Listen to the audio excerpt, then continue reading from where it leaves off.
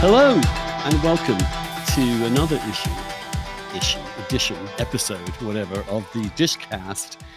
And this one's a one I've really been looking forward to because it involves one of the writers I most revere in journalism, whose style is as lucid as his research is exhaustive, and his last couple of books just have really been stellar. One is How to Change Your Mind, which I wrote about on the Weekly Dish. Actually, not on the Weekly Dish, when I was back in New York in a piece called Just Say Yes to Drugs, and which was an extraordinary detour through the psychedelic and psychoactive substances that seem to put people in touch with some higher level of being, described in really quite beautiful detail.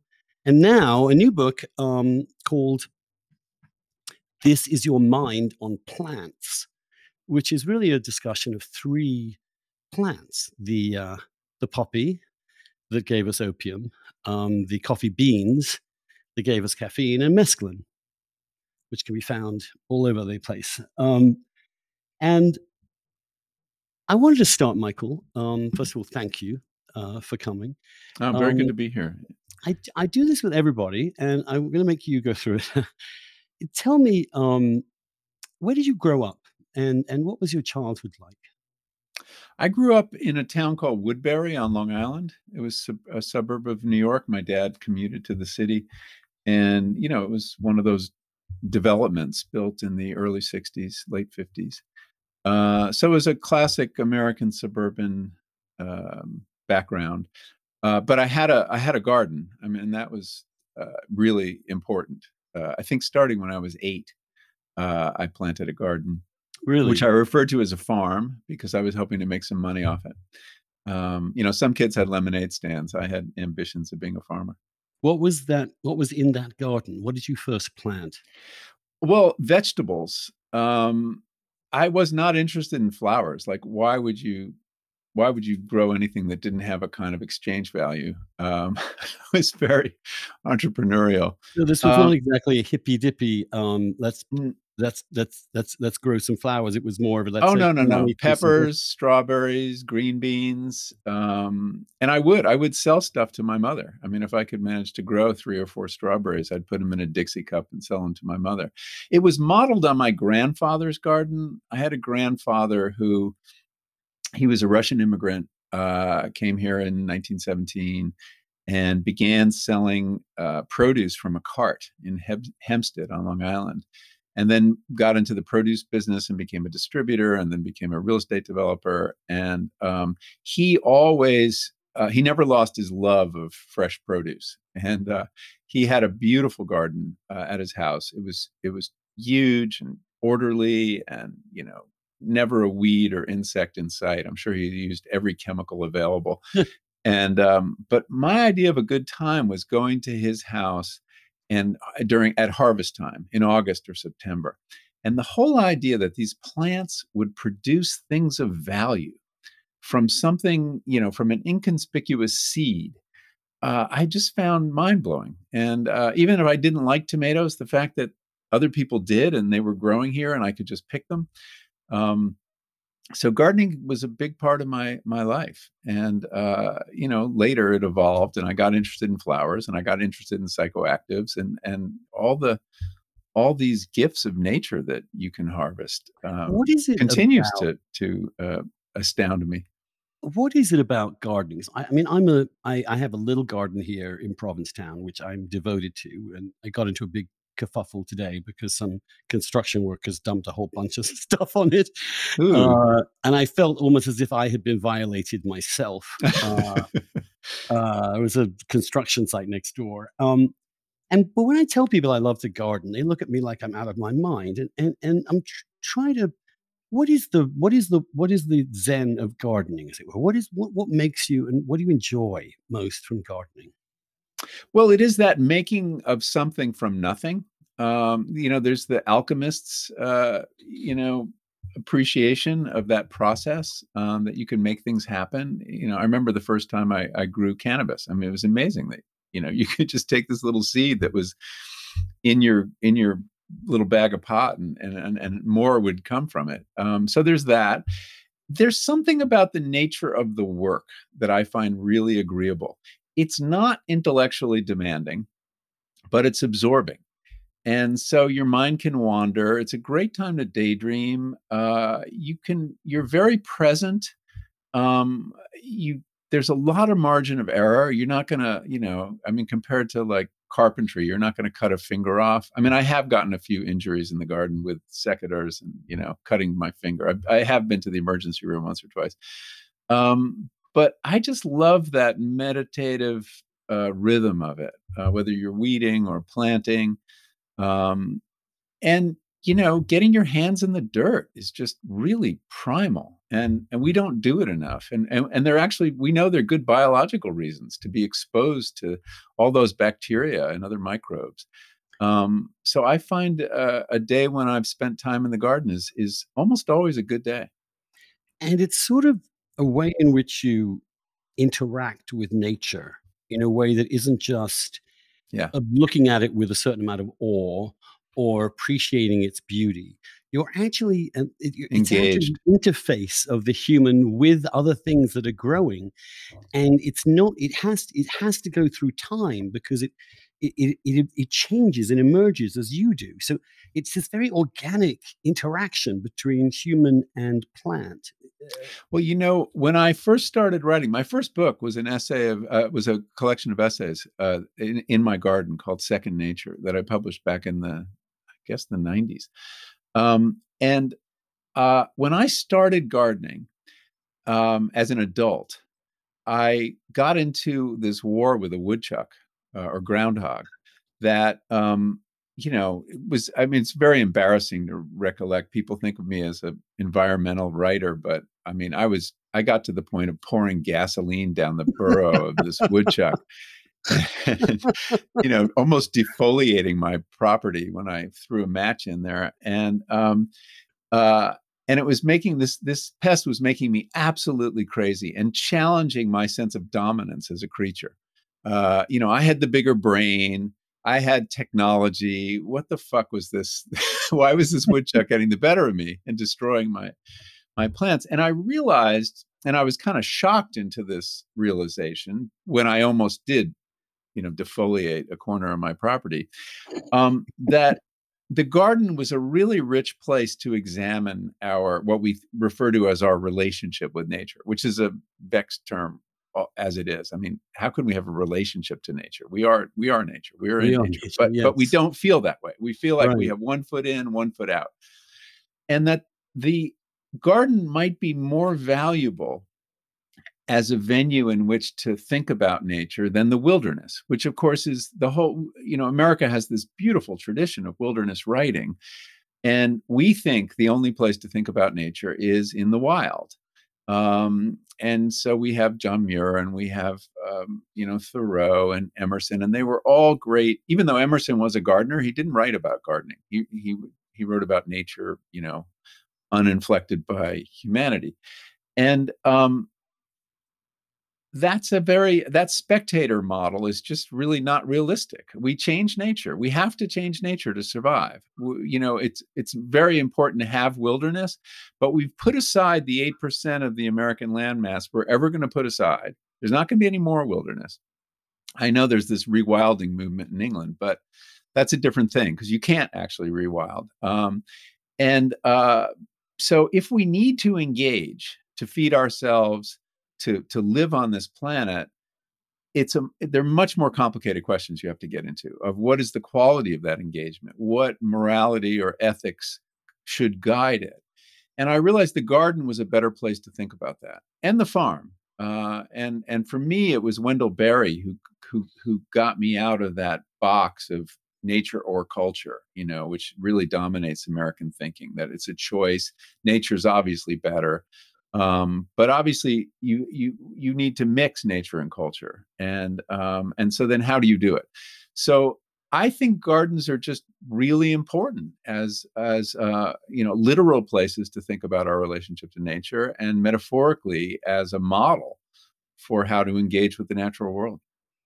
Yes, because it rids us, especially now in the Anthropocene era of the illusion that we aren't Yeah. actually in control. We have taken control. I remember one of the moments that really in my life that I was like, wow, was when I realized that growing up in the British Isles, that not an inch of the British Isles Yeah. existed that was wild, and that even the countryside was actually a pacified. That what You we know, think of as rural England is in fact extraordinarily human dominated England. yeah. Yeah, and of course, all of Europe is. I mean, there's not an inch that hasn't been worked over in some way. But a lot more of America is too, of course. It's our failure to see the influence of Native Americans on the landscape, and that when the English got to Massachusetts, they imposed this idea that it was wild and wilderness because it was an unfamiliar landscape. It wasn't ordered the way their landscape was, so they assumed that there was no human mark on it. But of course, it was completely remade by Indians. They did controlled burning. There were lots of principles of selection going on that they failed to see. And William Cronin wrote about that brilliantly in a book called Changes in the Land. When I read that book, and I was living in New England at the time in Connecticut, I suddenly, it was like putting on a new pair of spectacles that, this landscape that I had thought was wild was the result not just of this Indian influence, but there was also complete deforestation for the iron industry. I mean, all of New England was just no more trees, and what we saw as this wild forest was this second or third growth after the failure of the iron industry. So there's more history. Americans love not to see history. We have blinders, so we don't see it. But there's much more history in the landscape than we're generally aware. And what I really enjoyed about your writing is, for example, that you can see how a single plant can interact with a single human and then more humans, can create culture, can create civilizations in many ways, and can be an insight into the way human beings live. So for example, you're growing poppies. Yeah, Take the now. I happened to read that piece long ago because that was one of the pieces so many people pointed to as a model for writing about drugs, and I subsequently attempted my own attempt at writing about drugs. And then you see this little poppy, and it's just there, and then you realize within it is this strange substance that mysteriously has all sorts of effects, not just mentally or psychologically, but existentially and spiritually. And then you realize that humans have known this for thousands and thousands of yeah, years. And then you begin to find out and think about how the Romans would drink tea of opium at funerals. This is part of what they did. I don't know whether you know about the Temple of Eleusis, the traditions of the drinking of psychedelic yeah. materials. The Kikion. I don't know if I knew about it when I wrote the Opium piece, which was originally published in 1997 in a different form. I've since learned about it, and there's been some recent research done that suggests that some derivative of ergot, which is the fungus that is a precursor of LSD, was found in communion cups in Spain, which I think is really interesting. It's amazing to think that transubstantiation might have other dimensions. That Yes. what the Catholics want to call sacramental, which is God within nature itself, is true. Yeah. That in some senses, God seems to be in nature in some way. Well, that people would consume these substances in nature and see God and have that divine experience. I mean, that the mystical experience can be occasioned by plants and fungus. Um, does give a whole new twist to what the Eucharist is about.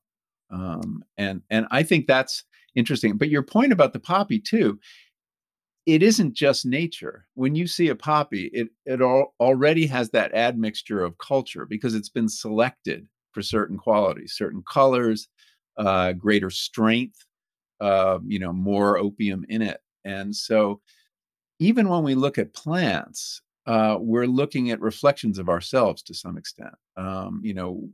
that this is their values bred into this, whether deliberately or strictly by, just we always pick the biggest, fattest ones. And what's interesting is obviously the feeling must be eternal. The feeling you get, say, for example, smoking opium, is the same feeling in ancient India as it would be in contemporary United States. And yet the way in which it reflects and interacts with culture can be so dramatically different.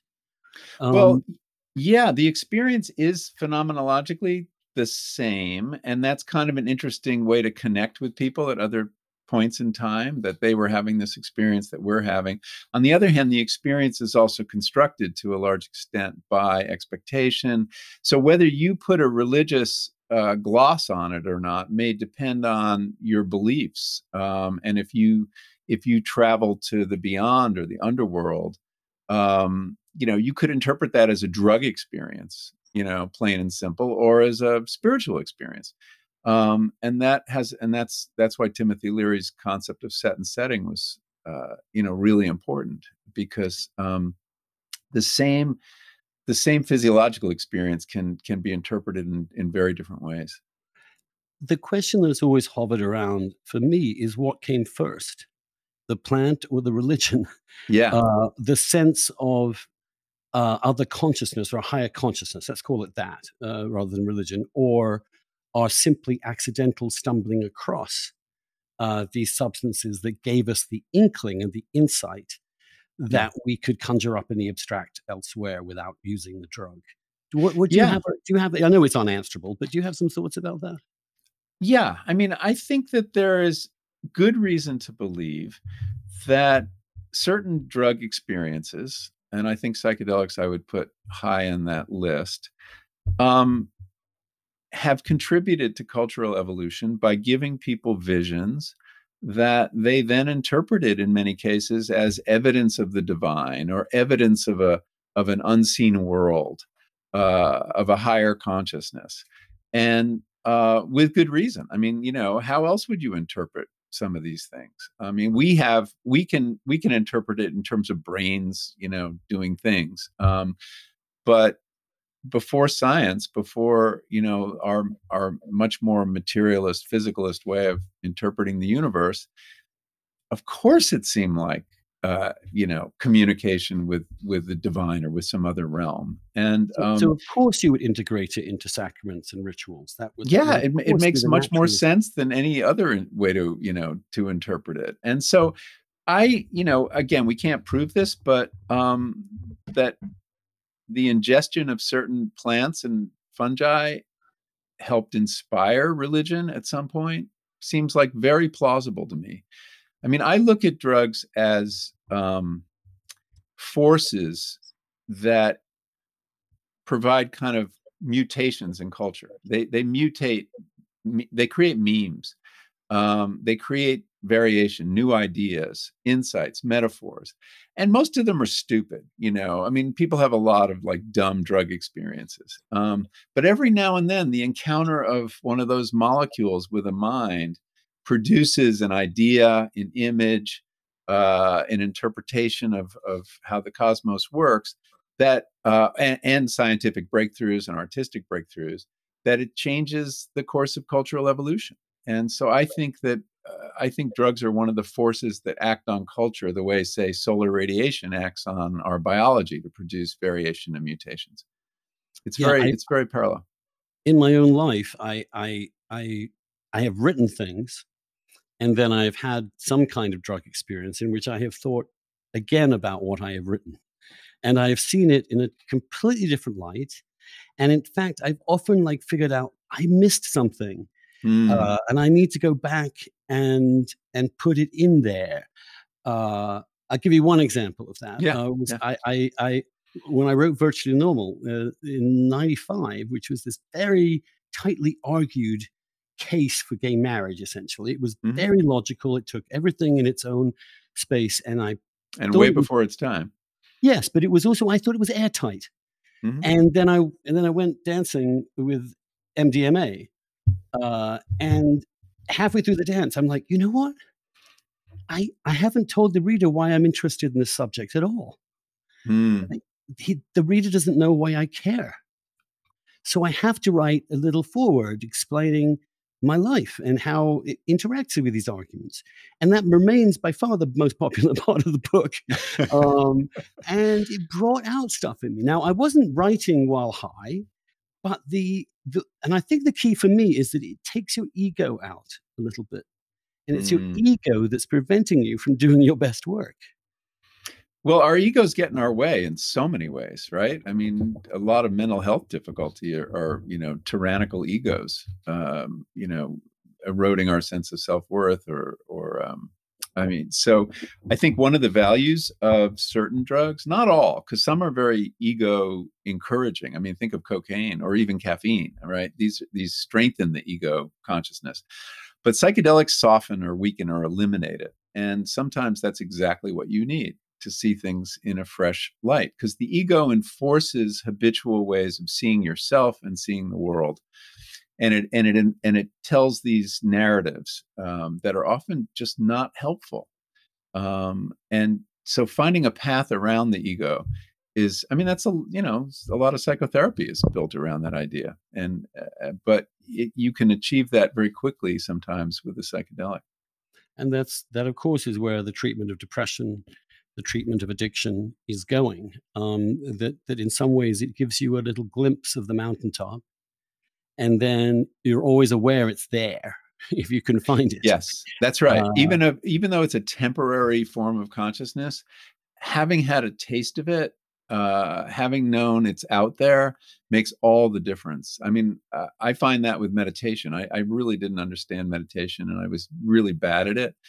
But after my psychedelic experiments, I got it. I said, "Oh, that's the territory. That's where I want to get back to." And, anytime you lay down a pattern in your mind, it's there and you can reinforce it by revisiting it or reenacting it. And so I agree. I think it's even though it's just a temporary rewiring of the brain, it sets up the possibility of laying down new communications between different networks. and there were those interesting experiments with psilocybin, comparing the state of the brain lit up with psilocybin and the brain that you can see operating in monks and nuns who were spent decades in In silent meditation. meditation. Yeah, And very similar brain networks are deactivated, the default mode network in both cases. And that was one of the most surprising findings of early psychedelic research, is that in both cases, this network that is, if the ego has an address, that's where it is, right? In the default mode network, because it's the posterior cingulate cortex is where we construct those narratives of who we are, and time travel is there, which obviously is closely tied to identity. You have this past and this future, and that network goes offline, both in experienced meditators and during psilocybin experience. It's one of I think one of the more exciting findings of the research.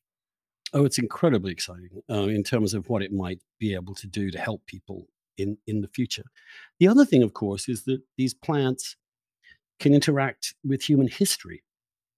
Um, and I'm curious, a couple of things here. First is about opium.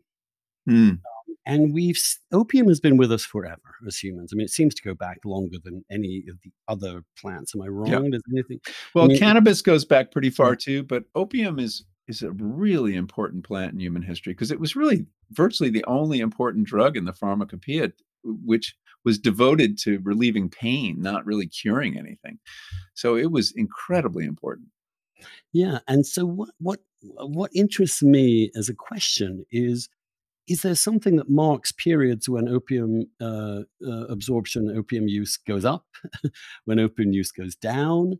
I mean, I was thinking about this in terms of your placement of caffeine is actually a kind of important point in the spark of the Industrial Revolution in England. Hmm. And then I'm thinking, of course, that by the late 19th century, as they're all struggling with this trauma of industrialization, you then have a massive opium boom in the late 19th century, as if one historical process prompts another one. And we have these economic processes that are constantly interacting with plants. Yeah, and that they're woven into our history in a way we don't really see or pay attention to. There seems to be I mean, you could probably chart a rhythm between the stimulants and then the downers, right?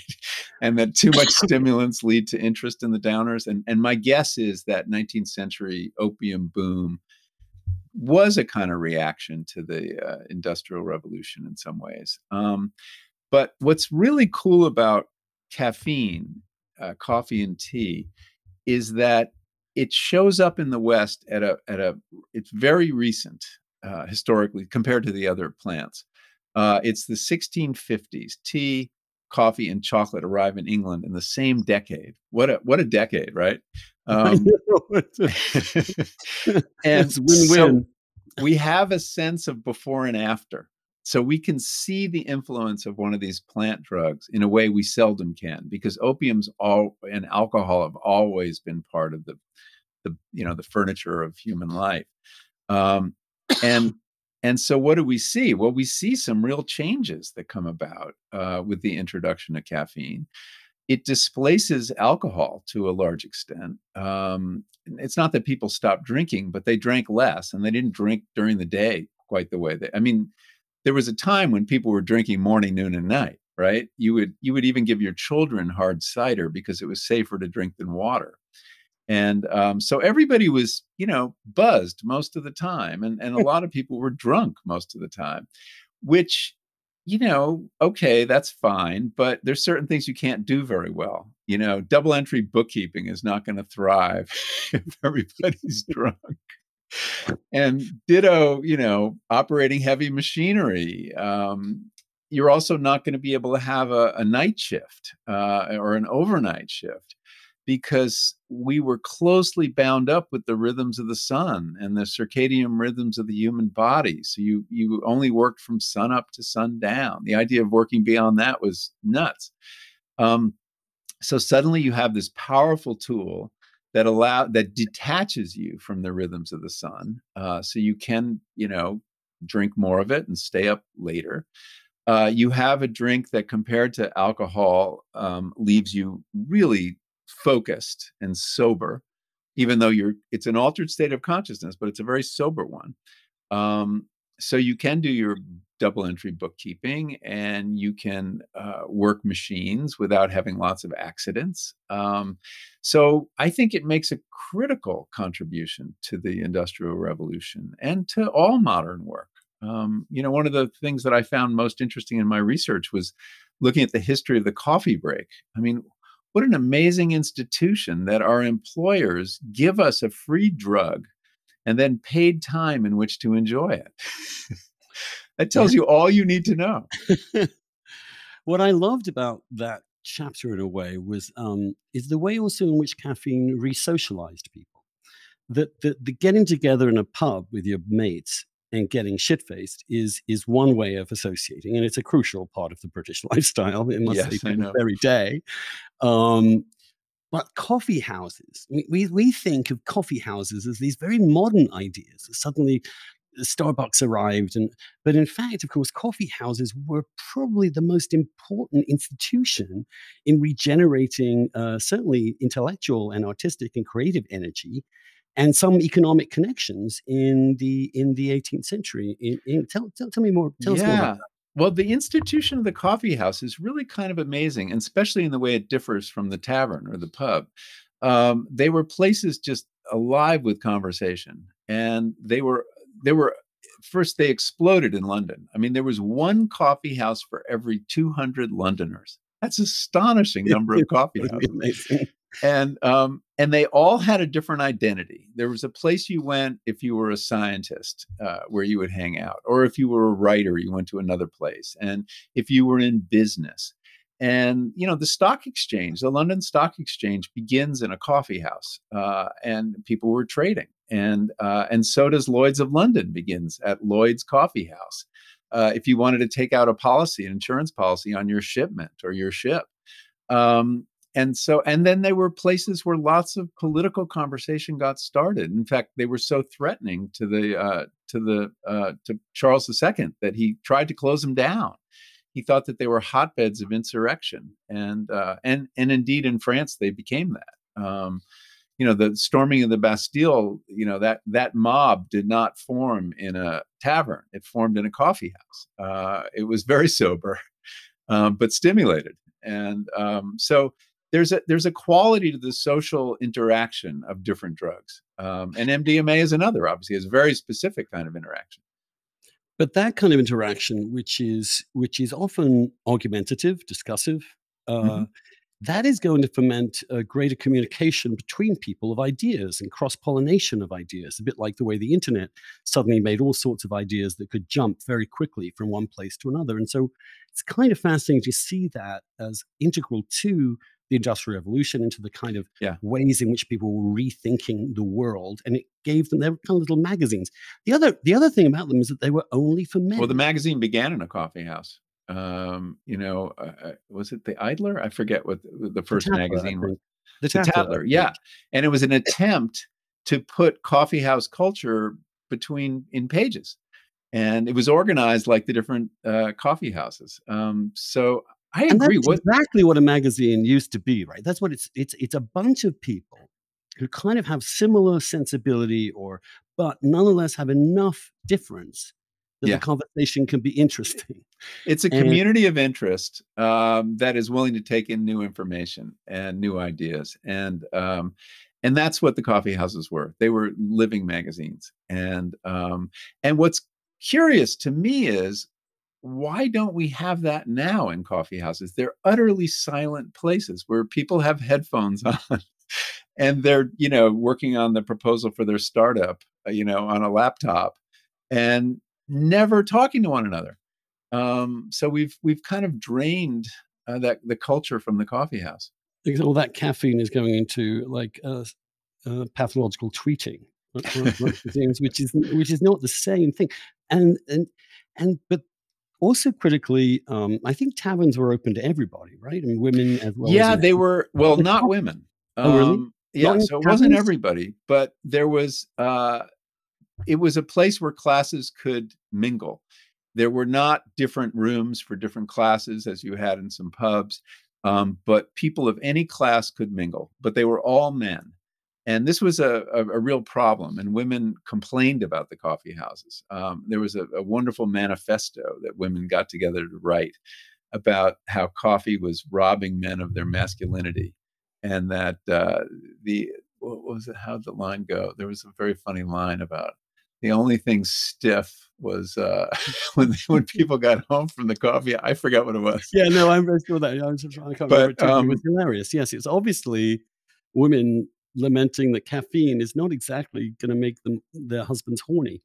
no, it was, and they were much more interested in one another and their topic of interest, and which is Some another difference from alcohol. some historians have also seen in those coffee houses the beginnings of gay culture.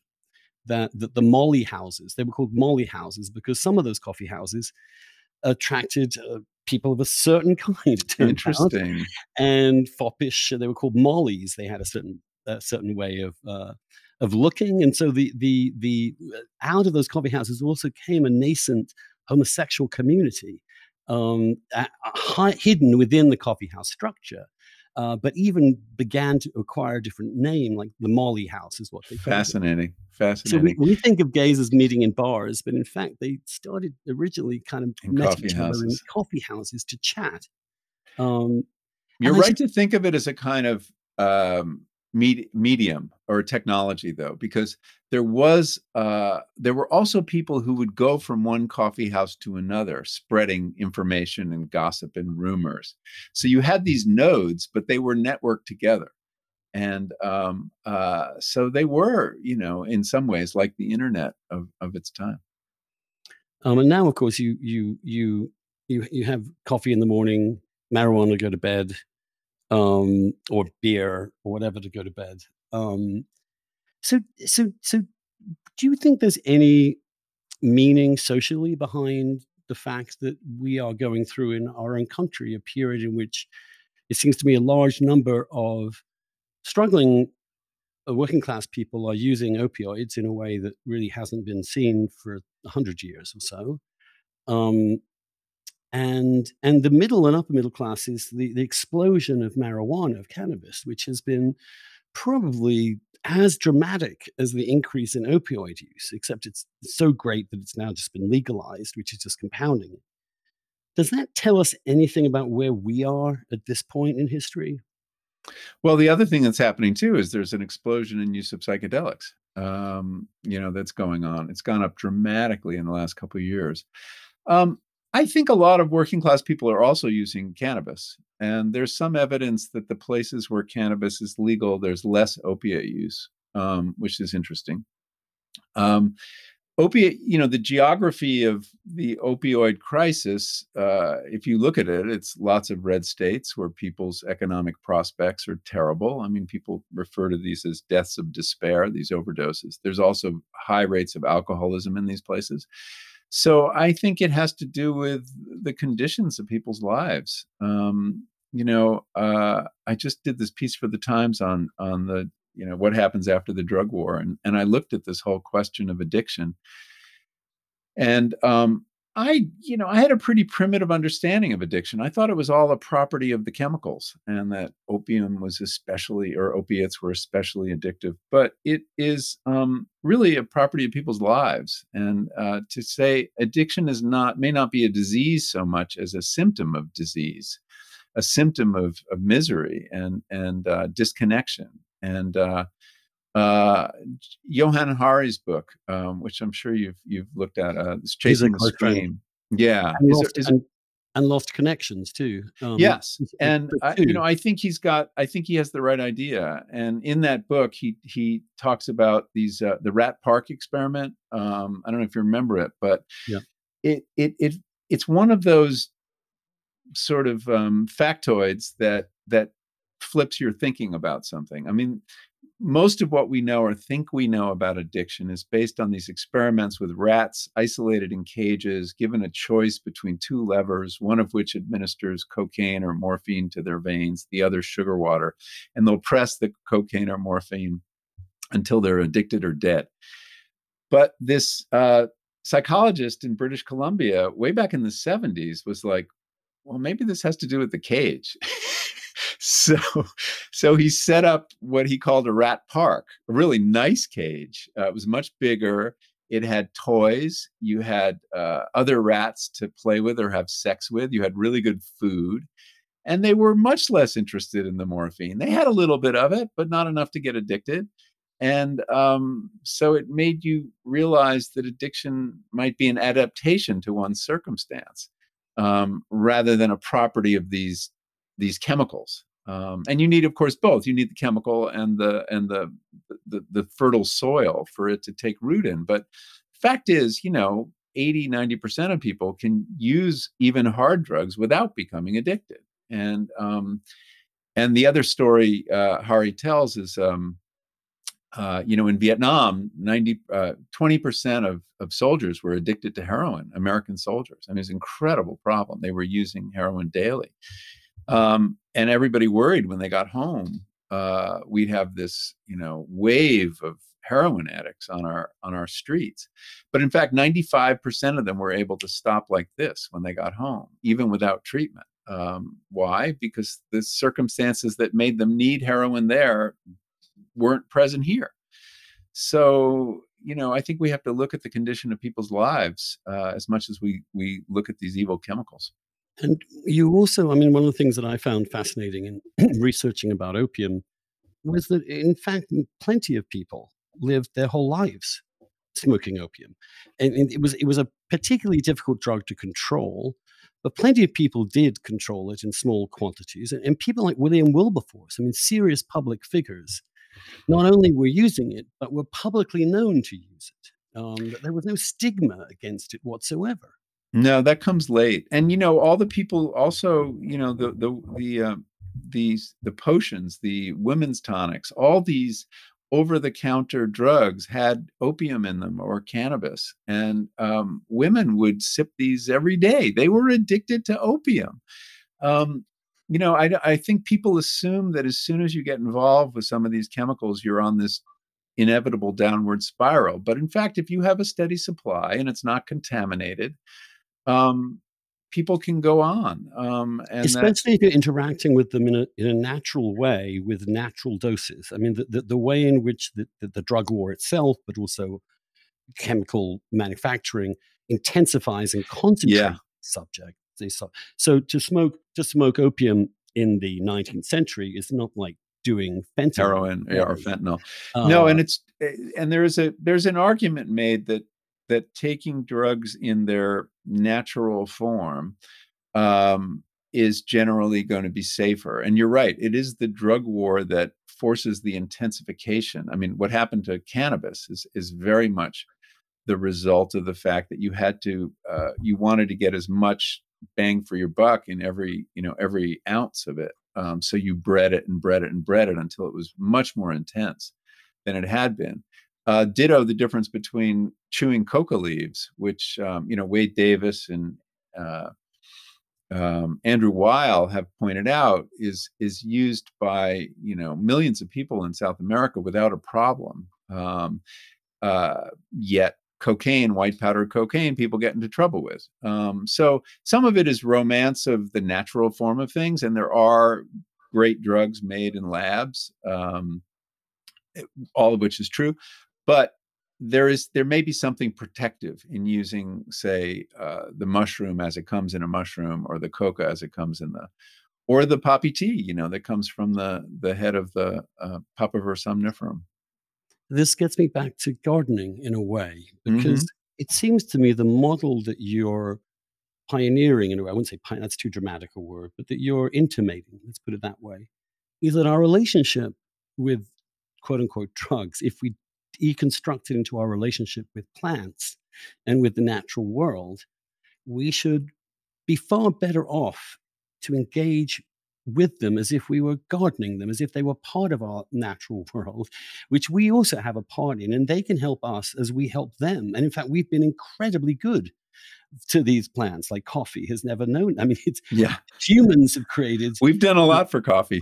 a huge amount for poppies and a massive amount for marijuana plants, for wheat, for all these things. We have been, and part of the question you raise in the book is also Well, how we much, are their servants. I mean, at right? this How much point, are we using them, and how much are they yeah. using us?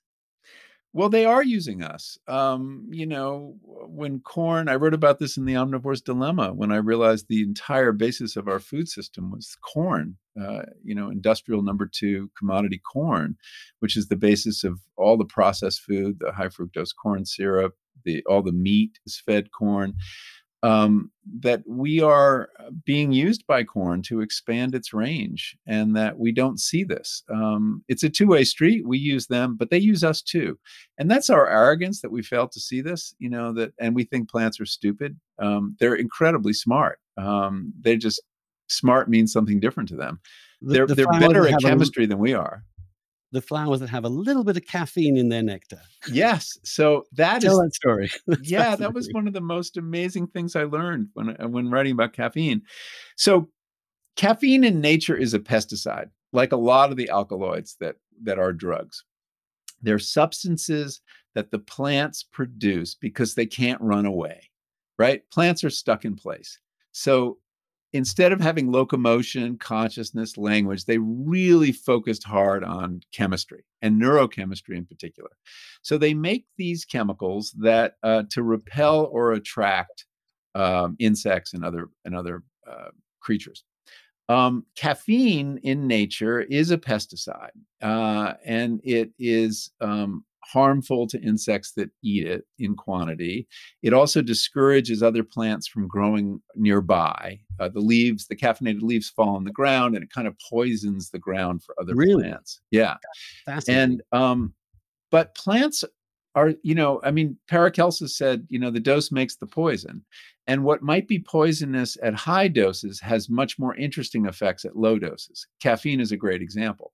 So certain classes of plants, including the citrus class, figured out along the way that if they produced caffeine in their nectar, which is designed to attract, it would attract bees. We first discovered that the caffeine was in the nectar, and we thought that was weird because it's a pesticide.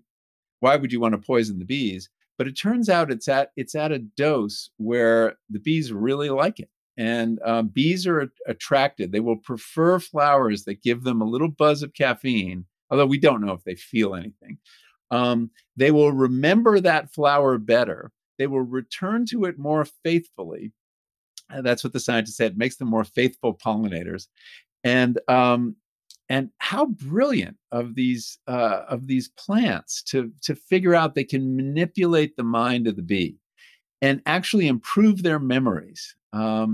So caffeine makes bees better workers, and of course that's exactly what it does for us. We're caffeine manipulates us exactly as it manipulates the bees.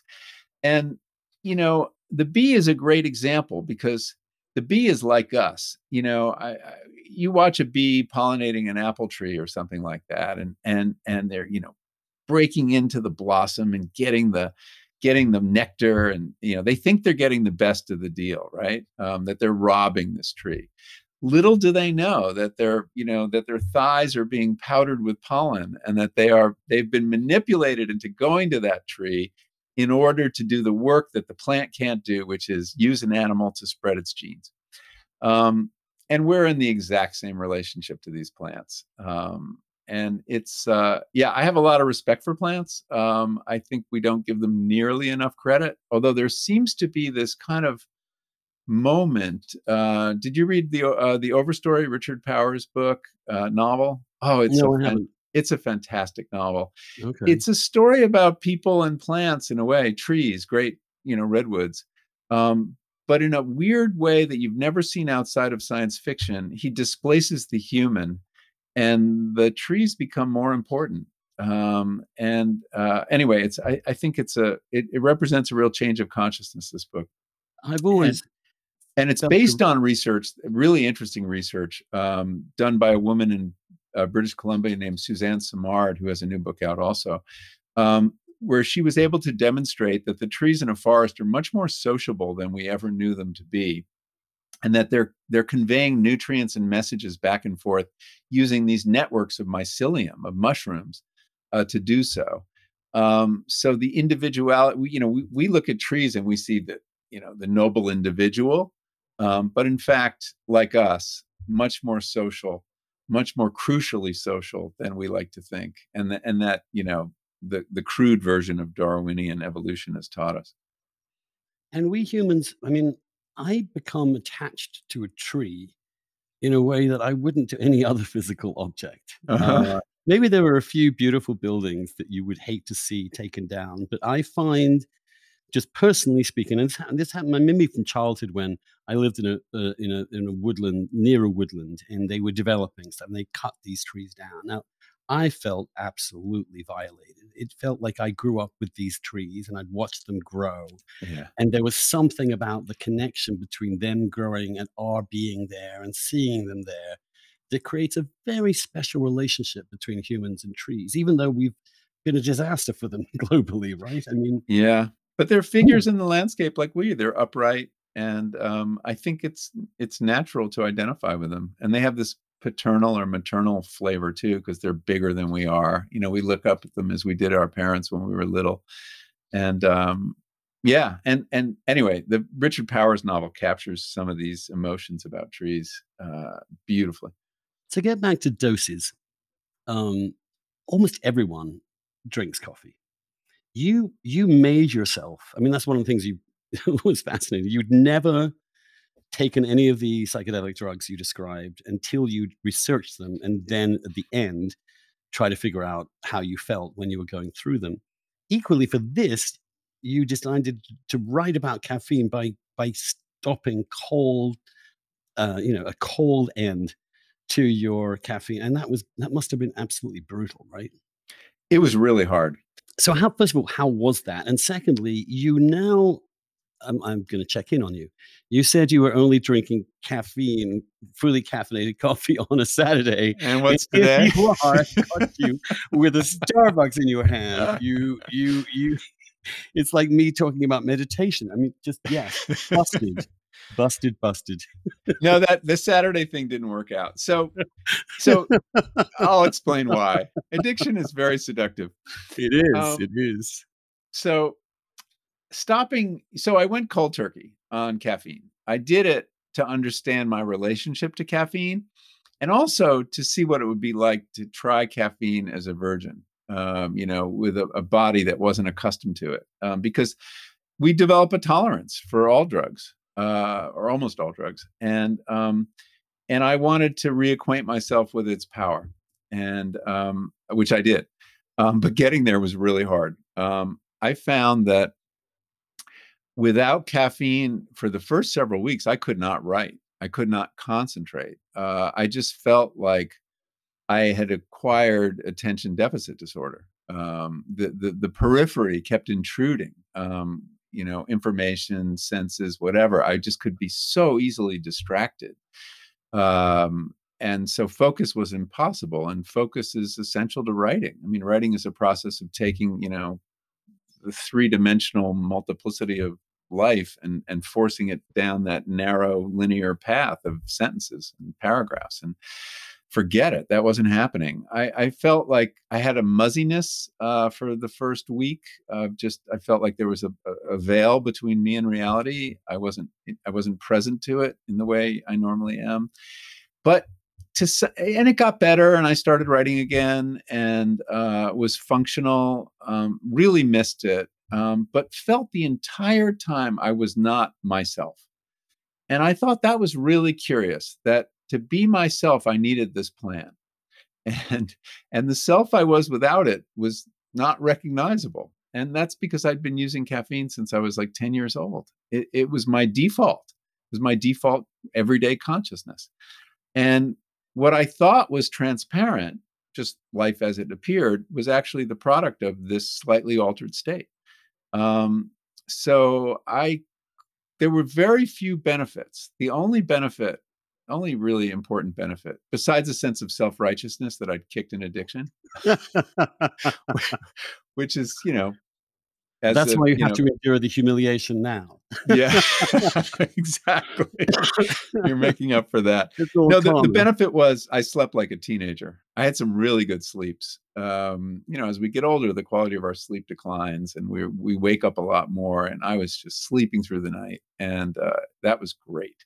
And caffeine does mess with your sleep, your slow wave sleep, which is very important kind. And but other than that, it was all negative. And I look forward to the day I could get back on it. And it did not disappoint. I have to say that first cup of coffee after 3 months off was psychedelic. It was a powerful experience, and wonderful. I mean, it started with this wave of well-being. I could feel the caffeine fanning out. It enters every single cell in your body, and I felt that happen. And then I had this sense of euphoria, and it was great. And then I had this energy for the rest of the day, or half the day, to get shit done. And I cleaned my closet. I unsubscribed from annoying listservs on my email. I did things I would never do on a Saturday. Yeah, it's sort of like having Adderall and crystal meth all at once. Uh, it was amazing, and So I was. it's good to have coffee every day. I mean, yes, I understood and read the dangers to deep sleep that some people may have. So, but in the morning, it seems to me a daily good cup of coffee in the morning is actually kind of good for you. It has lots of Oh, other there are things. lots of benefits. Yeah, antioxidants mainly.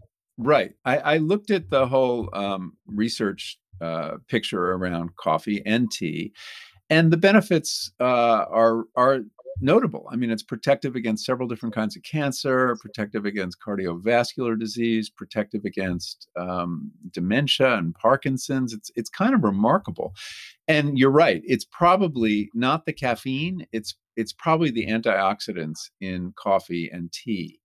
One of the more striking facts that I came across was the fact that the biggest source of antioxidants in the American diet come from coffee, which tells you how few vegetables we're eating, right? That, you need to eat plants for antioxidants, polyphenols. These are really important compounds to get in your body.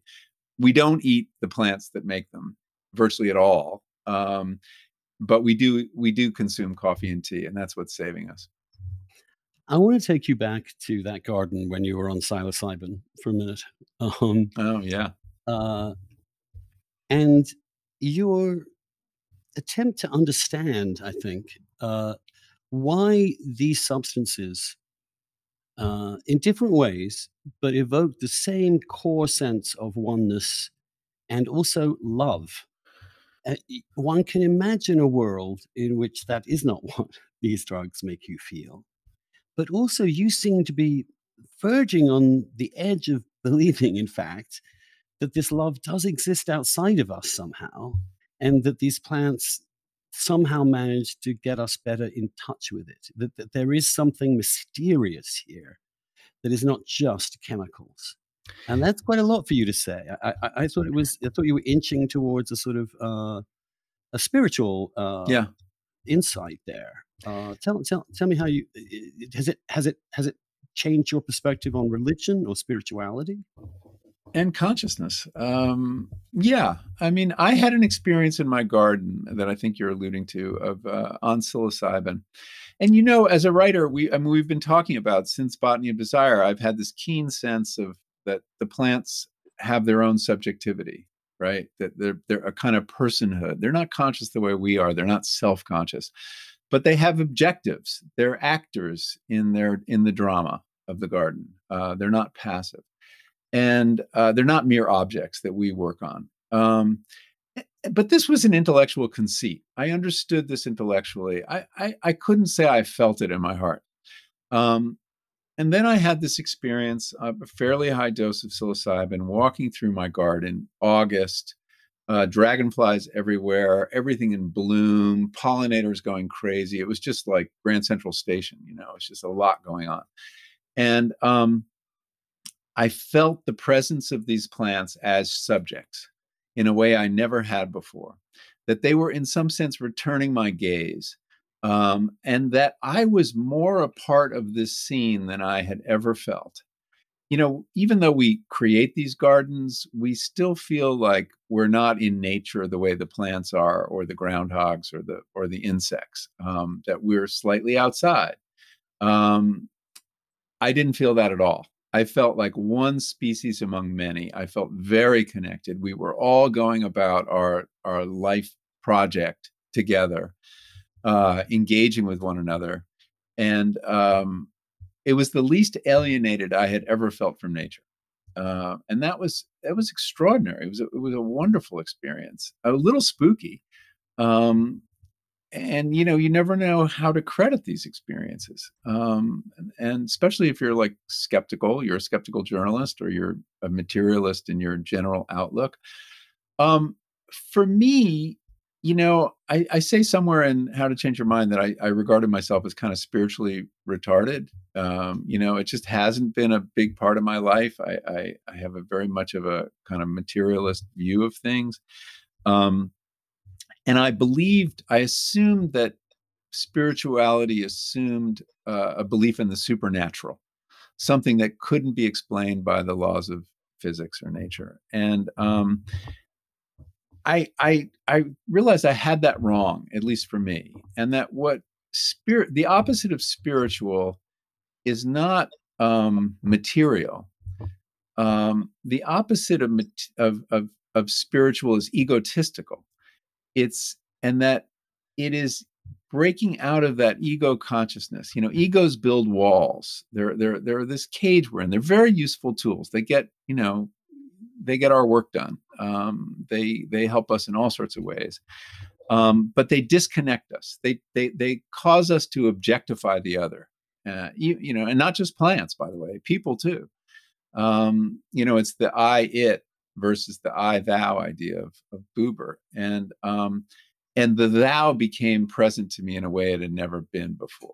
And so I came to understand spirituality as not necessarily having anything to do with the supernatural, but having to do with powerful connection.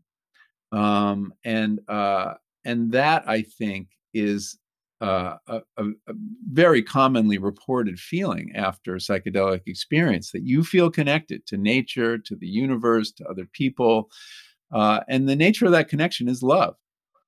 And and that, to me, is how I understand spiritual experience: is those moments when you transcend ego and connect in a really deep way. And it can be with an individual, it can be with a tree, it can be with, the universe or your concept of the divine, whatever it is.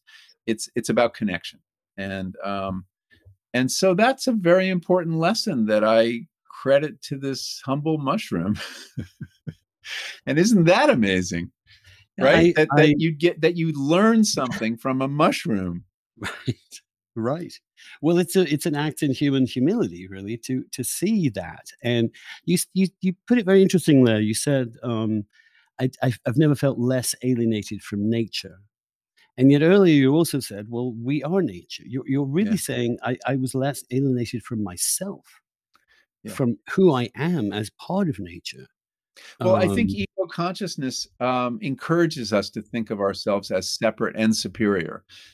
And it is what allows us to act on nature, to take down forests, to dig giant holes, to find gold, to do all the shit we do. If you have a more animated sense of nature, as Native Americans do, for example, those acts become acts of violence. Um, but if you can objectify nature, which our egos allow us to do whatever you want. So I think that, the interesting question is if this kind of consciousness about nature can be nurtured by these chemicals, could they, with wider use, change our culture's attitude toward nature? And I think there's a lot of people in the psychedelic community for whom this is a animating belief. I think it needs to be tested. I think most of the people who are having these experiences are already inclined to, environmental outlook. Would the Koch brothers react the same way? Would Donald Trump react the same way? I we'll just almost we'll don't want just to find out. we'll get them to Burning Man and figure it out. Yeah.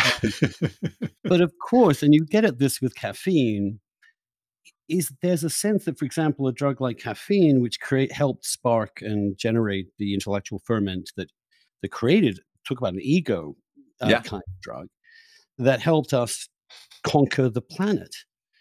And we are in an era when we're beginning to fully reckon with the consequences of that conquest. That in some ways, what these drugs are doing is asking us to consider that we have made a terrible mistake and to start unwinding it.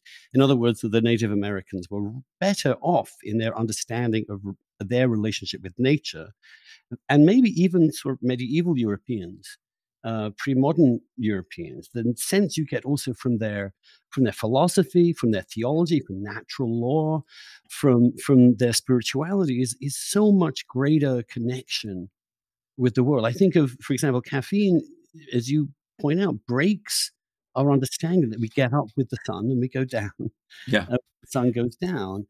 And in some ways, that's a sort of symbol of our Our rebellion separation from against nature. nature. Yes.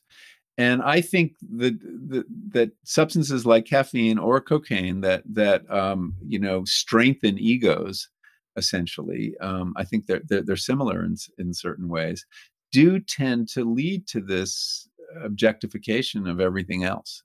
Everything's instrumental. Everything is to be used, and uh, and that psychedelics pull us in the other direction toward reanimating the world. And once you've reanimated it, suddenly the moral and ethical issues raised by chopping down trees or or all the different things we do to nature, suddenly you have to reckon with that. You need to fold it into your cosmology. Like, why do I have the right to do this if that's another living thing? And yeah, and traditional cultures never lost that. And that is one of the many things they have to teach us. I also think they have a lot to teach us on the safe and productive use of psychedelics. Which is why I wanted to write about mescaline. That as the drug war nears an end, which I think it is, we're going to be left trying to figure out how best to fold these substances into our lives and into our culture. And it's not immediately clear how to do that well. It's going to be it'll come out of cultural experience and conversation, but there is a model, there is an instruction manual, and that's how traditional cultures use psychedelics. And so we learn things from them, like, well, don't use them alone. Best to have an elder around, somebody who knows the territory. Do it with intention, don't do it casually, and surround it with ritual. Drugs that are used in a ritual way are not the kind, that's not how people get in trouble with drugs. Even alcohol, when it's used in a ritual way, is safer than when it's used in a wanton way. And with psychedelics, you don't even have the impulse to keep using them. No, they're not habit forming. God knows. The You last really thing don't. there, it's such hard work in a way. It's such a big experience that your first reaction is, do I ever have to do this again? And and we know they're not habit forming. If you put them in that, going back to that cage, the rat in the cage, you give them some LSD on that level and lever, and they'll only press it once. They'll never press it again. So no, what's interesting and quite surprising about drugs as powerful as LSD or psilocybin is that they're not habit forming. They're also virtually non-toxic. There's no known lethal dose of either of them, whereas the Tylenol in your medicine cabinet has a lethal dose of around 20 pills. So they do have risks, without question. They have psychological risks, but Well, not and that goes back to physiological risks. the dosage and the natural use. I mean, you could have smoked opium, but you would have fallen asleep before you could be overdosed. That's right. That's Um, right. Or same and with poppy tea. I don't think you could consume enough yeah, to or overdose. indeed, that's always the argument about weed, which is that it's you'll fall asleep. And Right. I mean, the argument against the super powerful strains is simply, well, you'll smoke less of them. Yeah. Although with Except, edibles you can overcome that, right? oh You yes, could yes. Well, consume too much. that's why I don't ever do edibles. Yeah.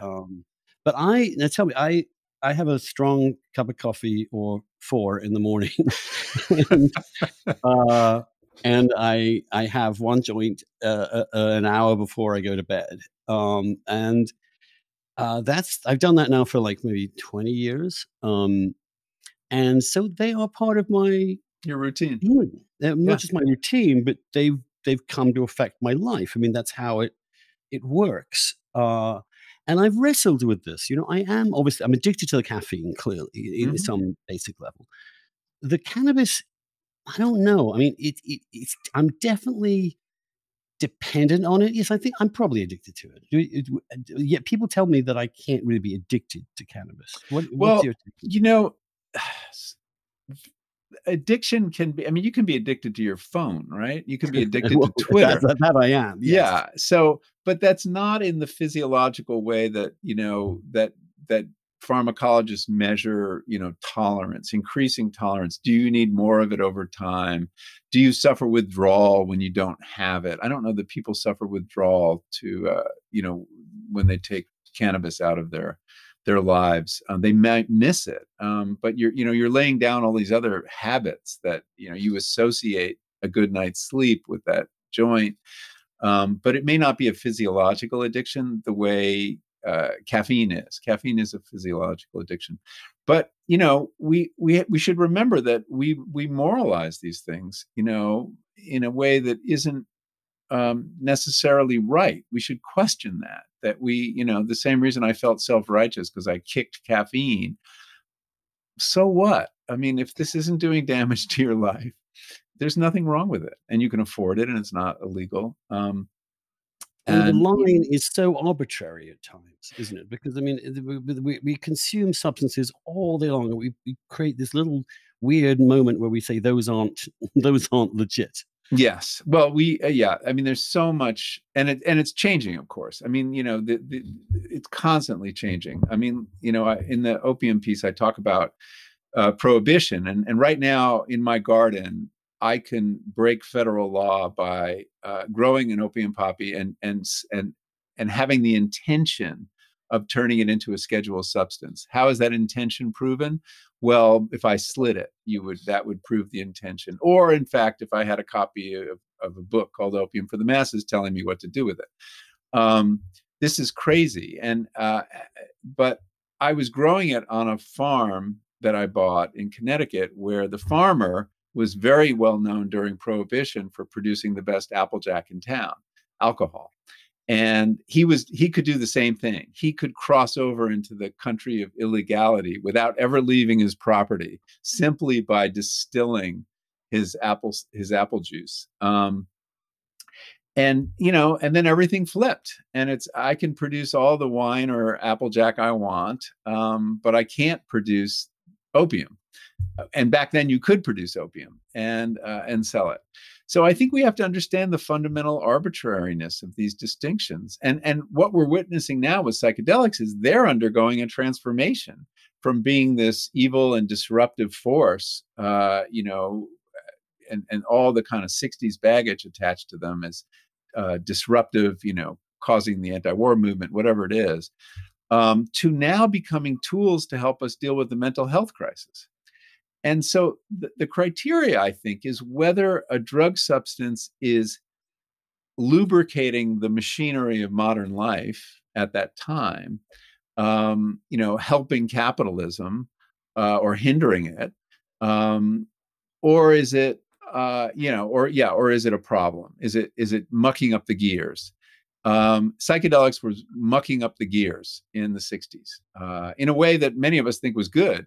But you could see why the powers that be thought otherwise. Nixon really thought that LSD was inspiring American boys not to do what they always do, which is march off to war when you tell them to. And so it was a threat.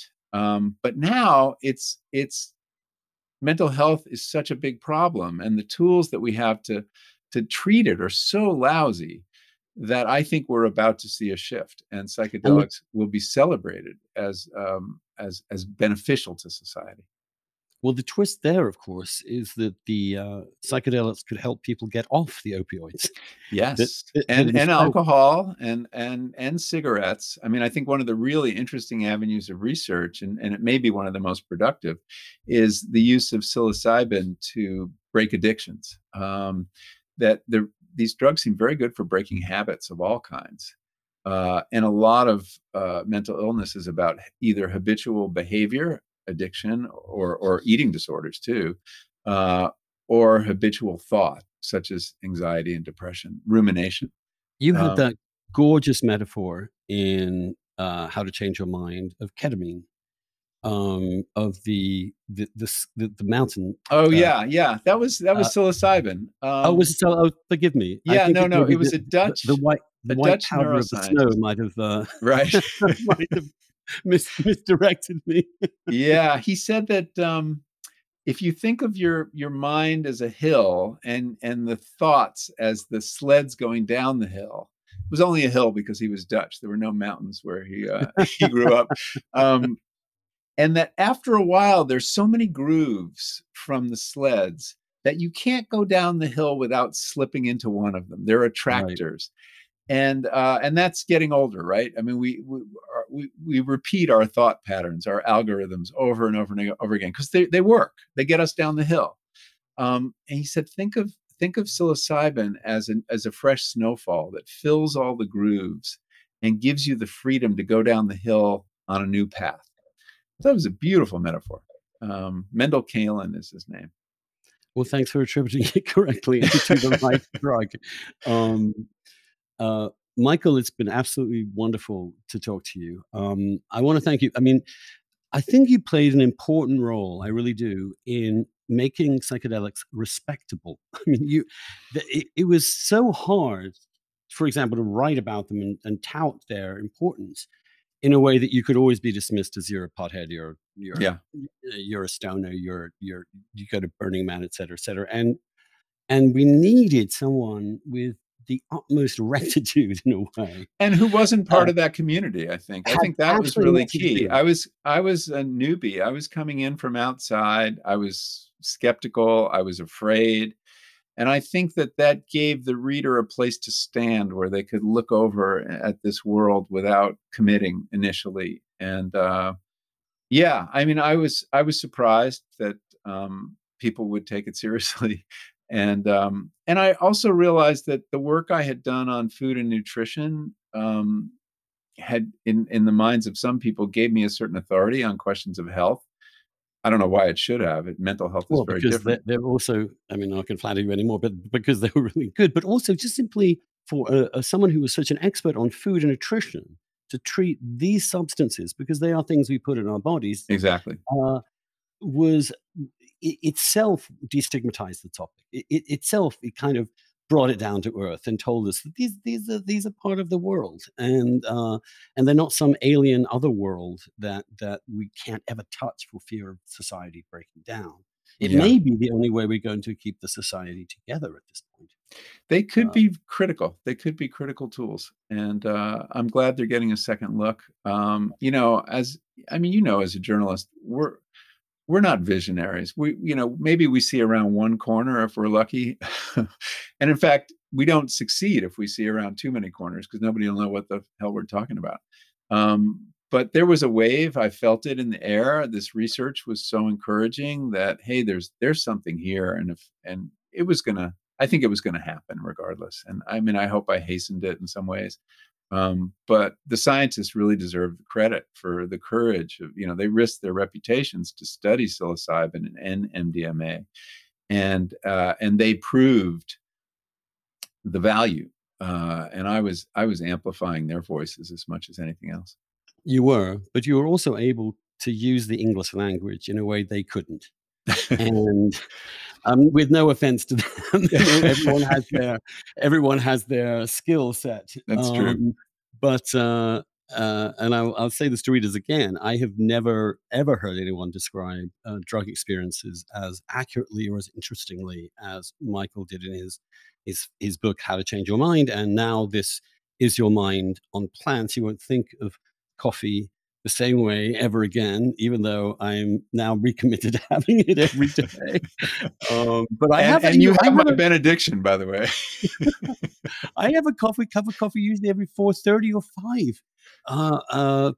But then I knock myself out with the With the weed, so it cannabis. kind of maybe balances it all out in I the think it's end. working for you. Okay, well, lovely to talk to you, Michael. A real pleasure to meet you. I'm sorry we haven't met before in our lives, but Well, I thank hope you we for get a coming chance to on. do it in person next. All right, brother. Thank you so much. Be Take care. well. Bye-bye. Bye. Next week. Well, not next week. I can't remember what we have. Oh, I know we have next week, but we do have Michael Lewis coming up on the podcast. Pretty a wonderful guest to have, and we'll be talking to him henceforth. Thank you, Michael. We'll see you all next week. Bye.